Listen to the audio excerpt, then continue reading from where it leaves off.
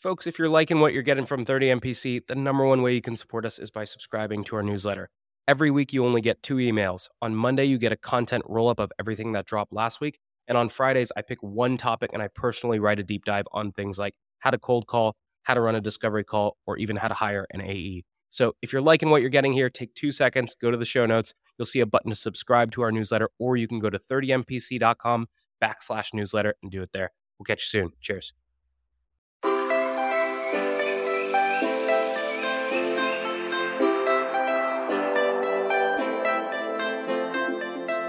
Good morning, everybody, and welcome to this episode of 30 Minutes to President's Club. My name is Armand Farouk. I'm here with my co-host, Nick Sigelski, and we got a round 2 with Ian Koniak, the man, the king of enterprise sales from Salesforce, and now running his own coaching business. Nick, why should people listen? The first time that Ian and I recorded together, a prior episode, he was gracious enough to stay on after with me for 2 additional hours, and we had an incredible conversation. He's legitimately one of the best salespeople that I've ever spoken to, and he was kind enough to coach me for 2 hours. So I don't know. That's why people should listen. He's amazing. Listen to the show. 3, 2, 1. He's amazing.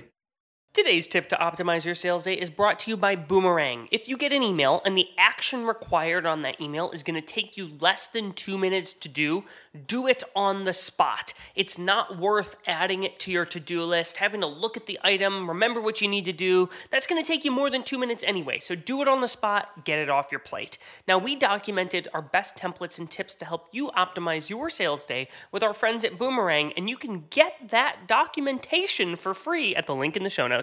Today's deal acceleration tip is brought to you by Demandbase. If you want to save a ton of time as a salesperson and be more relevant, I recommend you prioritize your prospecting by those prospects who are showing buyer intent. It'll keep you from making a bunch of noise and reaching out to folks who aren't in market, and instead you'll reach out to folks who are in market. Now, we built a bunch of templates to help you prioritize, accelerate, and win with Demandbase, and there is a link to those wonderful templates in today's show notes.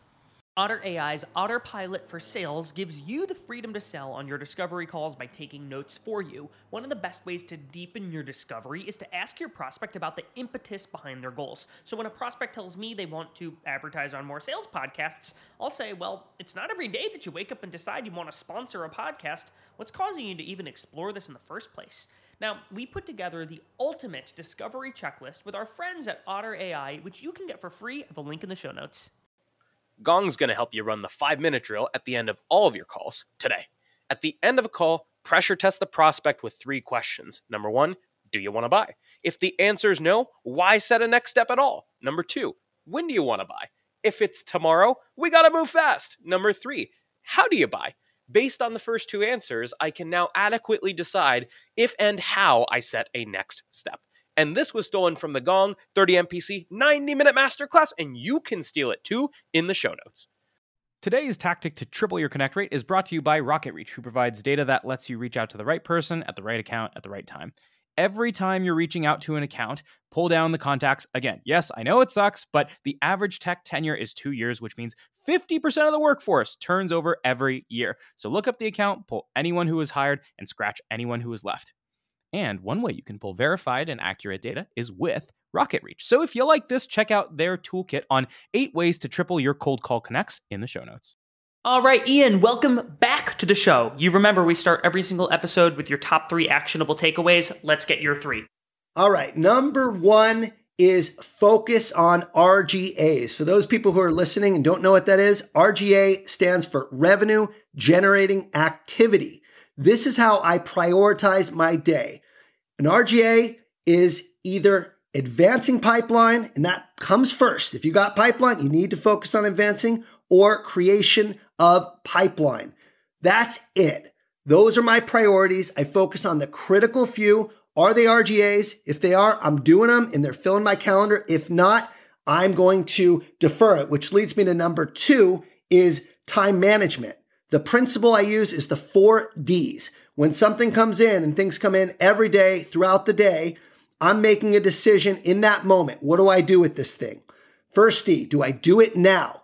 If it takes 2 minutes or less, yes, I do it right now so I don't have to come back to it. Second D is defer it. If it's important, okay, I put it on my calendar. I don't throw it on a to-do list. I defer it. I put it right on the calendar to ensure that it gets done. Number 3, if I don't need to do it, if someone else can do it, do I delegate it? That's the third D. And the fourth D is delete it. That's the vast majority, is say no. If it's not an RGA, if it's not something that's going to help create or advance pipeline, 9 times out of 10, I'm just not going to do it at all. That's how I guide it. And the third takeaway is know your opportunity CSFs. CSF is critical success factors. Every company is different. Every product and service is different. Okay. If you're selling a complex product, you need to know what causes an opportunity to close. So in Salesforce, there's several CSFs that we use. Okay. Is there a compelling event? Do we know why someone needs to change and what is happening right now in their business that's requiring them to buy your product or service? Are we at power? Okay. Have we developed a business case and shown the ROI, and have we engaged an implementation partner and show them a path to actually get the software implemented? Those are the 5 that we use. Every business is different. So when I'm looking at my RGAs and trying to advance an opportunity, I'm looking at, do I have those CSFs identified? Is this qualified? If not, those are my next steps, is make sure that we are proceeding with those critical success factors that drive an opportunity home.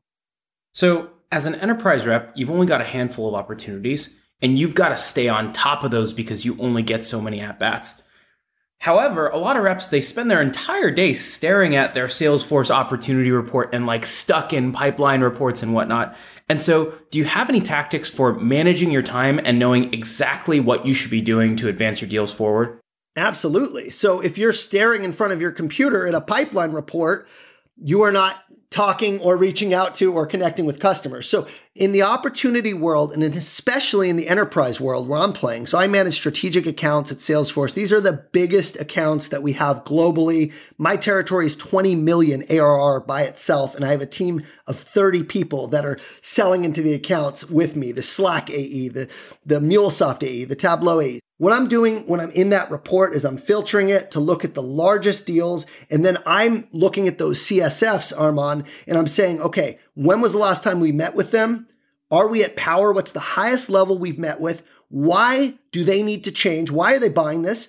And most importantly, what happens if they don't buy anything? What is the cost of staying the same? Have we quantified the cost? Do we know what's going to happen? What's really driving them to want to move forward? And if the answer to any of those is no, we don't have that information. We don't know why they're buying. We just know, hey, they called us. They want to evaluate. They're looking at other options. Then I said, well, we need to connect with power. We need to get the root of what is really driving this and what's going to cost them if they don't make a decision and if they don't do anything. Because our biggest enemy is status quo, right? We're not losing to other competitors most of the time. We're losing to them doing nothing. And so I think the most important, simple advice I'd give you, Armand, is when you're looking at a lot of deals, you got to look at the biggest ones first. It's not about winning all of them. It's about winning the right ones. Okay. Number 2 is we need to make sure that the right ones are qualified and that we're engaged in one of their top priorities, one of their key initiatives. If we can't map to something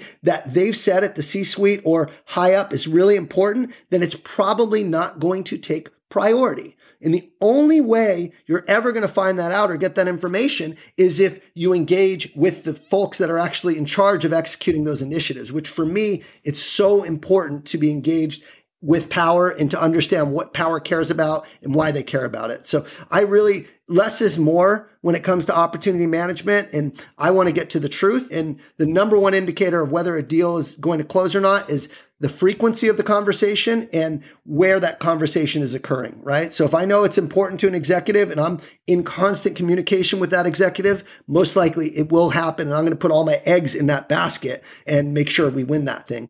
I mean, the more that I talk to you and the more that I talk to salespeople, I'm starting to suspect that like most deals that salespeople work aren't real deals. Like they've got someone who's not at power and it doesn't really tie to an initiative, but it ties to pain that person has. So the AE works and works and works the deal. They answers all these questions. They show 4 different demos. They answer a questionnaire. And then that person that they've been talking to goes to the executive who says this isn't mapped to a priority, we don't have budget, and then the deal pushes, which really means it dies, and the salesperson is just spinning their wheels. Like, am I wrong in that hunch? And I guess answer that first. Yes, you're absolutely right. You're not wrong at all. And that's the battle that I was I came from selling copiers for 10 years. I was used to this high transaction activity yields pipeline, yields results. And while that certainly is true in the sense where nothing happens without a conversation, it's about having the right conversation with the right person, with the right messaging and the right qualification questions. I mean, that's the number one thing I did different is I wasted so much time trying to sell at the department level or the manager or director level and just seeing these deals that were so obvious to me that they needed just get shot down because I didn't understand the politics or the inner workings of how enterprises actually buy and how decisions are made. And when I made that fundamental shift to kind of make sure I'm focusing on power, yeah, maybe it took me 10 or 15 emails or reach outs to finally get them. But when I got them, it was a meaningful conversation. It was direct. They opened up about what they cared about. And I was basically accelerated through the deal cycle without having to go into this dark black hole of not knowing what's going on in the conversations because I'm talking to people that are keeping me in the loop that are frankly respectful and have that executive disposition where they know what is appropriate in terms of how you treat and how you communicate with vendors. So if I've invested all that time, they're going to keep me in the loop as to what's going on, where you don't always get that with someone who's an evaluator or even a champion that's not a real champion. So Ian, can we dig in on this a little bit more? Because so many times you'll get these awesome companies that you're stuck at the manager and director level and they'll sit there for 3, 4, 5 months and I don't want to go over their head. What do I do when I have 3 or 4 ops that are just stuck at this level? Do I go around them? Do I try to get an exec to exec type of motion going? How do I break that mold of the stuck ops? My approach is normally to help people get what they want and treat them as innocent until proven guilty. Okay. When I say innocent until proven guilty, if they say they can get it done and they have a path to power and they're going to sell it internally and they are going to take care of it and then it's not going anywhere, then they're guilty. Okay. So you've got a guilty champion. They're not introducing you to people. Armand said he was gonna, now he's ghosting me. Oh, he shows up to a meeting 3 weeks later. Sorry, I've been very busy. Then doesn't respond to my next 6 emails. Like, what do I say when I go to someone else? Let's say Armand's our controller, and now I'm like, all right, I'm going right to the CFO. What am I saying to the CFO? Am I referencing that conversation with Armand? Am I alluding to pain that I'm pretending that I suspect might happen, but I've really learned from the controller? What's the approach there? I'm going to give you a story of a deal that we closed for 20,000 users where I had a champion in IT, and I use my air quotes champion because he was a VP. He was a VP of applications. He was the guy who was in charge of everything Salesforce and everything add-on. And we worked together for 6 months. I drove down to San Diego. I met the guy for lunch and literally walked through a deck. He coached me on the deck and he said, this is the deck for the CIO. I'm like, let me present to the CIO. He's like, I got this. Don't worry. Presented to CIO. He said, we're going to do this. Silence. Nothing. Okay. Called him back. Texting. We have some stuff we're working on. We have other initiatives. Then COVID happens. Okay. This was in February of 2020. We had a lot of momentum. Then COVID happens. Basically, he says, I'm sorry, we have other priorities. We can't take a look at this. And I had invested more than 6 months giving this guy the benefit of the doubt. Okay. I can send you guys this email offline. I'm going to have to redact some information, but I wrote to the COO. I found the COO on Google and I saw an interview he did, a couple interviews that he did. I listened to those interviews. I took notes and everything about what he was saying was mapped to what I was selling. Okay. So I wrote this guy an email and I said, everything you talked about in the CNN article is about employee engagement. Now, since this company has gone public and they are worth several billion now, but at the time they were still private. So I had to do my diligence. And I said, everything you've said about employee engagement, I am super impressed with. The reason I'm reaching out is because COVID just struck, and this is going to be a big risk because your employees are now going to have to work from home. We are pitching a enterprise global collaboration platform that'll let you stay connected with employees. We'll let them access information quickly. We'll let you disseminate news as it happens. And I was recently told by your IT department that this was not a priority. Before I give up on this, I wanted to get your insight because everything you're talking about is about employee engagement. And I really am curious how you're planning to drive engagement without having your workspaces that people are going to be together. This is what we're pitching. I'd love to get you on the phone. He says, call me at 6 p.m. I have 5 minutes. I end up talking to him for an hour on the phone, the COO of the company. I had never met him before. Okay. And he says, absolutely, this is a priority. Okay. he says, send me information. I want to see a little demo of what you guys were pitching. So I personally created 6 mini demos of all the things, because when it's hot, you got to respond quickly. This was like a Thursday or Friday. My engineer was tied up. So I literally recorded all the things we were showing. He goes dark. Okay. I email him. I call him. I text him. 2 weeks later, he said, Ian, I'm so sorry. We've had to move everyone from, and by the way, they apologize. That's how you know you've done a good job, is when they apologize for not getting back to you. Because my philosophy is it's not pestering someone when I know I can help them. It's not pestering them when I'm in selling is in pursuit of their success. Okay. I will pester you all day long if I know I'm going to make you successful and your company successful. And I believe that, and they will believe it too, because they see how passionate I am. So I get to this guy, he apologized in his email. I'll never forget it. It says, Ian, I finally had a chance to go through your videos. This is exactly what we need. If you can work on the price of what you're saying, we can move quickly. I'm copying in my IT director. And the guy basically told him, work with these guys, and ended up copying in. And he didn't get mad. He wasn't upset because I commended him on that email. And the whole time I had been asking him for this meeting that he couldn't get. So you know what? I wasn't going to leave anything to chance. I'm going to empower myself. And you know what? If you don't have cojones in sales, I don't know if I'm going to get in trouble for saying that, but you need to go. You got nothing to lose. It's a mindset of having nothing to lose. The only thing, you already know if they're silent that you're on track to lose. You already know if you're getting no communication, if you're getting no feedback, if there's no path to a deal, that you're going to lose it. So what have you got to lose by going for the executives, especially when you know you're helping and you've done your research and you can map back to what they care about? And that's a perfect story that can share how to do that. I want to dig in on the moment you got the call, and then also like what happened when you met the IT director. So the guy says, great, Ian, you got 5 minutes at 6 p.m. You get on that call, like, what the hell do I say with only 5 minutes to go? First of all, I said, congrats on having a baby. My wife's pregnant too. So when you're talking to a new executive, you always want to let the guard down. You want to jump into pitch down. May say, I just want to say, I saw this about you and I really resonate. So I found out he was on paternity leave and my wife happened to be pregnant at the time. And I said, how did that go? How is it being a father? How many kids do you have? Like, I wanted to build that bond from a genuine place. Okay. So even though he gave me 5 minutes, if 3 of those were meant talking about his family, you know what? He'll give me a lot more. So whenever you're talking to the executives, the first thing you do is you build a little bit of rapport in an authentic way. Second thing you do is you have to share your point of view in a quick, succinct manner. You don't go asking questions. You share your point of view and you say, I want to know how this resonates. I'd love to get your feedback and thoughts on it. And then you open up. Okay. Now here's where they mess up, right? When they start opening up, most sales reps will say, you know what? I can help with that. Here's how we're going to help with this.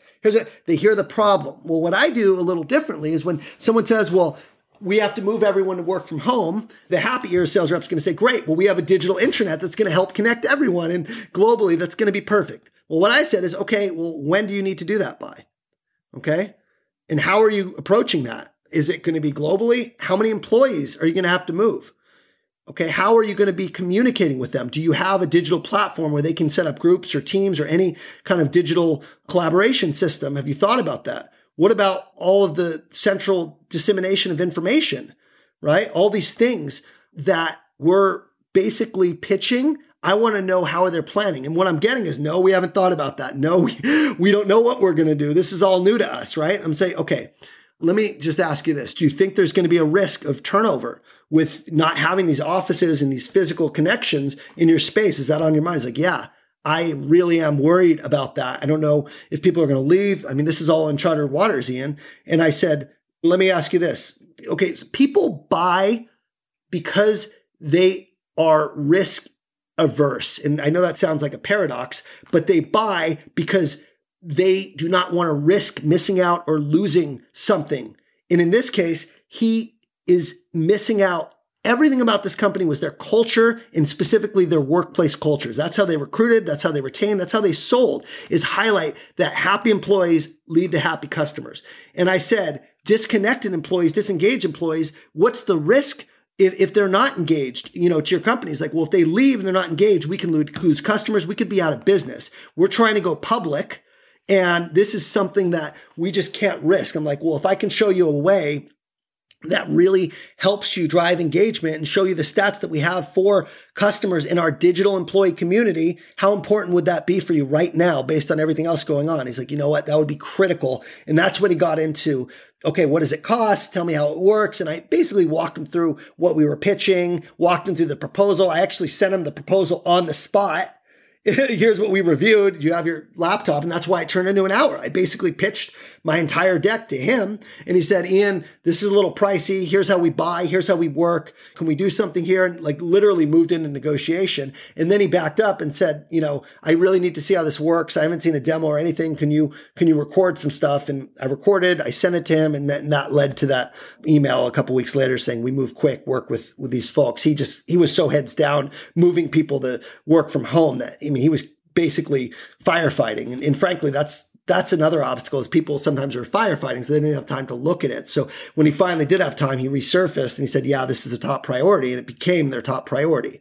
The second question, I think, was the IT guy. What did he say? Well, at that point, he was like, okay, well, he basically said, our COO wants this. So, and then he started actually shopping. And then we had to compete with a couple other people in the space. And sure enough, it got trimmed a little bit. It wasn't the same deal as original, but we ended up closing it and getting a nice 6-figure deal out of it. And it was, it moved very quickly. It closed within 2 months versus I had been spinning my wheels for 6 or 7 months with this other guy before. So when power is engaged, things move quickly. And when it's mapped to a priority, things move quickly. So those are kind of the two things that I really try and dig in on. And you've got to come prepared. You got to know your product and why you're pitching and how it's going to help them. And what I come prepared with is the business impact and the current situation.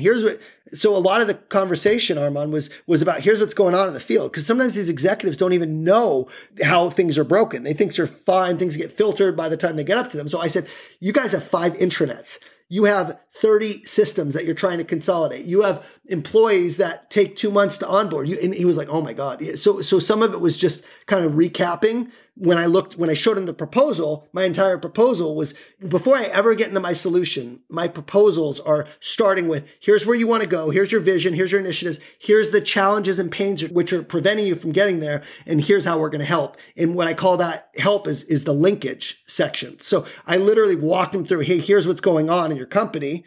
Here are your top initiatives right now. Did I miss anything? Do you have anything? He's like, no, this is great. So I'm showing him I've done my diligence. I literally had 6 or 7 months of discovery that I can basically harp upon. One other thing that I do, which I really, really would encourage everyone to do, is I have a what we heard slide where I take quotes from throughout the company and I verbatim play those back. And basically it's all employees complaining about certain situations or what they're enabled to do. So it says it takes us 2 months to onboard our new agents. We have 5 intranets. No one reads our email distribution list. It all gets deleted. We invest in fancy things that no one uses. Like I had all these quotes and I shared, and it's not meant to embarrass them or humiliate someone. It's meant to show them, hey, things aren't working and here's what's actually going on.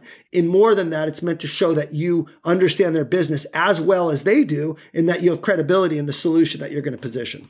Ian, can you talk a little bit about how you talk about the competition? Because sometimes I get asked point blank, like, who are your competitors? And I've heard differing opinions about what you're supposed to say there. Or I'll be asked point blank, well, how do you compare to competitor X? Like, I don't want to be like, I don't know, trashy and be like, oh, Armand's horrible. He's the worst sales podcast host I've ever listened to. You should never go with him. But like, I also don't want to just sit there and lose the deal and be like, oh yeah, listen to these 8 other podcast hosts. Like, what's your approach here?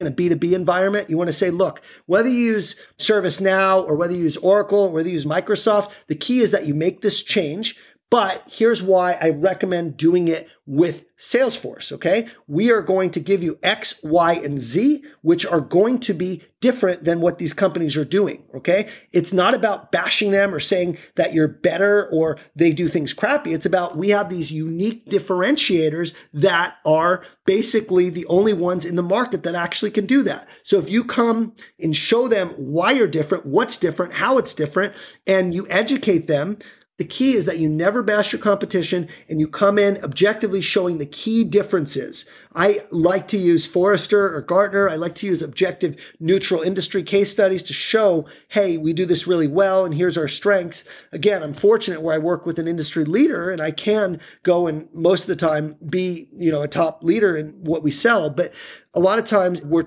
double or triple the price. And for the customer, it seems like they're going to get the same thing for half the price. So at that point, I need to make sure I show them it's not the same thing. Here's why they're half the price. Here's what you're going to entail. And by the way, talk to these people who switched over and see what they were going through. So, all this stuff gets muddled together in the customer's mind when they're evaluating, when they're shopping. My job is to clarify for them and give them insights and really be an advisor for them. Whether or not they choose me is irrelevant. Of course, I want them to choose me. Of course, I want them to win. But the less you bash the competition and the more you focus on the customer needs, the more likely you are to actually win the deal. And the key is to show we understand your needs and our product helps you execute on your needs. And here's why these other products or services are not going to do this, because they're missing X, Y, and Z. And that's just a fact. So keep it factual, keep it objective, and keep it focused on where they're trying to go. And you should be fine winning. Probably, I don't know when I lost my last deal. I really don't know. I can't remember. I lost once to Dynamics in 10 years. So I'm, if you focus on the customer and where they're trying to go, you don't have to worry about the competition. Man, Ian, there's only so many guests where I'm like, we got to do a third and a fourth and a fifth episode, but I'm sensing it with you. This is seriously phenomenal. Thank you so much for coming on. We're running out of time, and I promise I'd let you get to a nice Friday evening with your family. So we got to move to the final question, and the final question is this. We've talked about a ton of really great habits, things salespeople should be doing. I want to flip that on its head and ask you this. What's one bad habit that you see a lot of salespeople exhibiting that you think they need to break because it's hurting them more than it's helping them? The worst habit I see is people running circles around a deal, okay? My philosophy is really simple. It's focus on what you can control. And what I see people doing is they stop working because they're circling and obsessing and just trying to close this one deal, and they stop building their pipeline. They stop advancing their other deals, which may be earlier stage, and they just literally just devote 100% of their time. Now, if that's your only deal in your pipeline, okay, you got to make sure it's closed. But the reality is, if you're focusing on RGAs every day and you let go and you're not attached to outcomes, and you can go to bed at night saying, I've done everything I can and I'm not going to smother this client because they have to do their thing, right? You'll be fine. And it's really, I guess the bigger habit, or it's not one thing, it's just being attached to outcomes, right? If you know you've done everything in your power and there's just some things out of your control, for example, like a board meeting that's coming up or like an internal meeting that they have to get the approval, let go and keep working. Keep your business moving forward. People stop working and they start circling, and that only hurts them for future months. So I try to be very consistent every year because I'm always working, and I know that what I've done is in advancement of these deals. And if I'm at a point where I can't do anymore, I let go and I let the deal play its course. You can't smother and you can't run circles around deals. It's just going to hurt you in the long run. Beautiful. Ian, anything you want to plug before we jump off here? Yes, I'm plugging my coaching program because this will be launched very, very soon. Go to iankoniak.com. If you are a top enterprise sales performer, a good enterprise, or even new to sales, and you're looking to get your career to where you know it needs to be, if you're running circles, grinding and frustrating because you're just getting the same results and you don't know what to do, check out my coaching program. Get on the wait list. I'm going to have an online portal. I'm going to have group coaching, and I'm going to continue to do some private, but it will have limited capacity. So go to iankoniak.com, go to the contact page and put your information in, or just send me a DM on LinkedIn and I'll get you information on my program, because I'm going to be launching it January 1st. And in between, I'm still taking a few private coaching clients, and I'd love to support you in your goal to be the best salesperson you can be. So looking forward to serving the sales community at a much bigger scale than what I'm doing right now on these podcasts. Ian, thank you so much for coming on. Everybody, stick around for a 60-second recap coming up soon. Your ZoomInfo actionable insight tactic is called Jane's Moving Up. Why?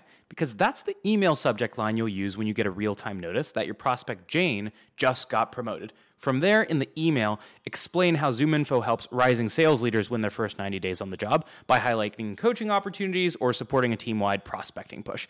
And you can try out this trigger-based email template for prospect promotion and 4 other scenarios inspired by ZoomInfo's go-to-market plays. Link in the show notes. Here's my secret to being a sales superhuman. It's auto reminders for everything. If I expect any reply from a prospect, I press Command H, and Superhuman pops it right back into my inbox if I don't get a reply in 2 days. That means if you handle an objection, if you suggest times for a meeting, or if you ask for cuts back on red lines, always create a 2-day reminder task and assume they will not reply. So if you want to follow up on time every time, you can get a free month of Superhuman by checking it out in the show notes. This actionable competitive tactic from Clue is the trap question. Steer discovery toward the winning zone. If we're competing with a podcast that has no newsletter or webinar series, we might ask a trap question like, how do you figure out if those podcast listeners are making their way to your mailing list? And when you're in a head-to-head, there's no better way to prepare for your next competitive battle than with our trap questions and battle card templates from our friends at Clue. The link's in the show notes. Your top 4 takeaways from the episode with Ian Koniak include, number 1, when you're stuck in a competitive situation, it's not always us versus them. Step number 1 is either way, you should do it. Step number 2 is clearly explain this is where we're different, X, Y, and Z. Number 2, your champion is innocent until proven guilty. And so here's the thing. Don't go over your champion's head right away. But the moment your deal starts to slow down or information isn't properly being relayed to the executives that you need to get in front of, you can now go over their head. And that brings us to number 3. When you do go over their head, make sure that you do not bash your original champion. Say nothing but good things about them, because the moment you get reintroduced to them, it's going to get really awkward. And then lastly, number 4, share your point of view on the problems you could potentially solve for an executive. But then, once you hear the problem, don't stop and say, great, we can solve it. Ask 3 or 4 more questions. When do you need to do that? How many employees are affected? Do you think there's a risk of turnover? And so take that initial trend with 3 or 4 more questions and resist the urge to pitch early. Ari and Nick, those are our 4. Where can people help us? Well, audience, would you like to hear me and Armand breaking down best practices for discovery, for texting in sales, or for using video with your prospects? You are in luck. In the show notes, we've partnered with a number of our sponsors to do mini playbooks that you can only access if you follow the links in the show notes. Vidyard did a topic on video in sales. Scipio did one on texting. Gong, we did one on discovery. So check those out. There's a lot of really good stuff. We appreciate you all listening, and see you next week on 30 Minutes to President's Club.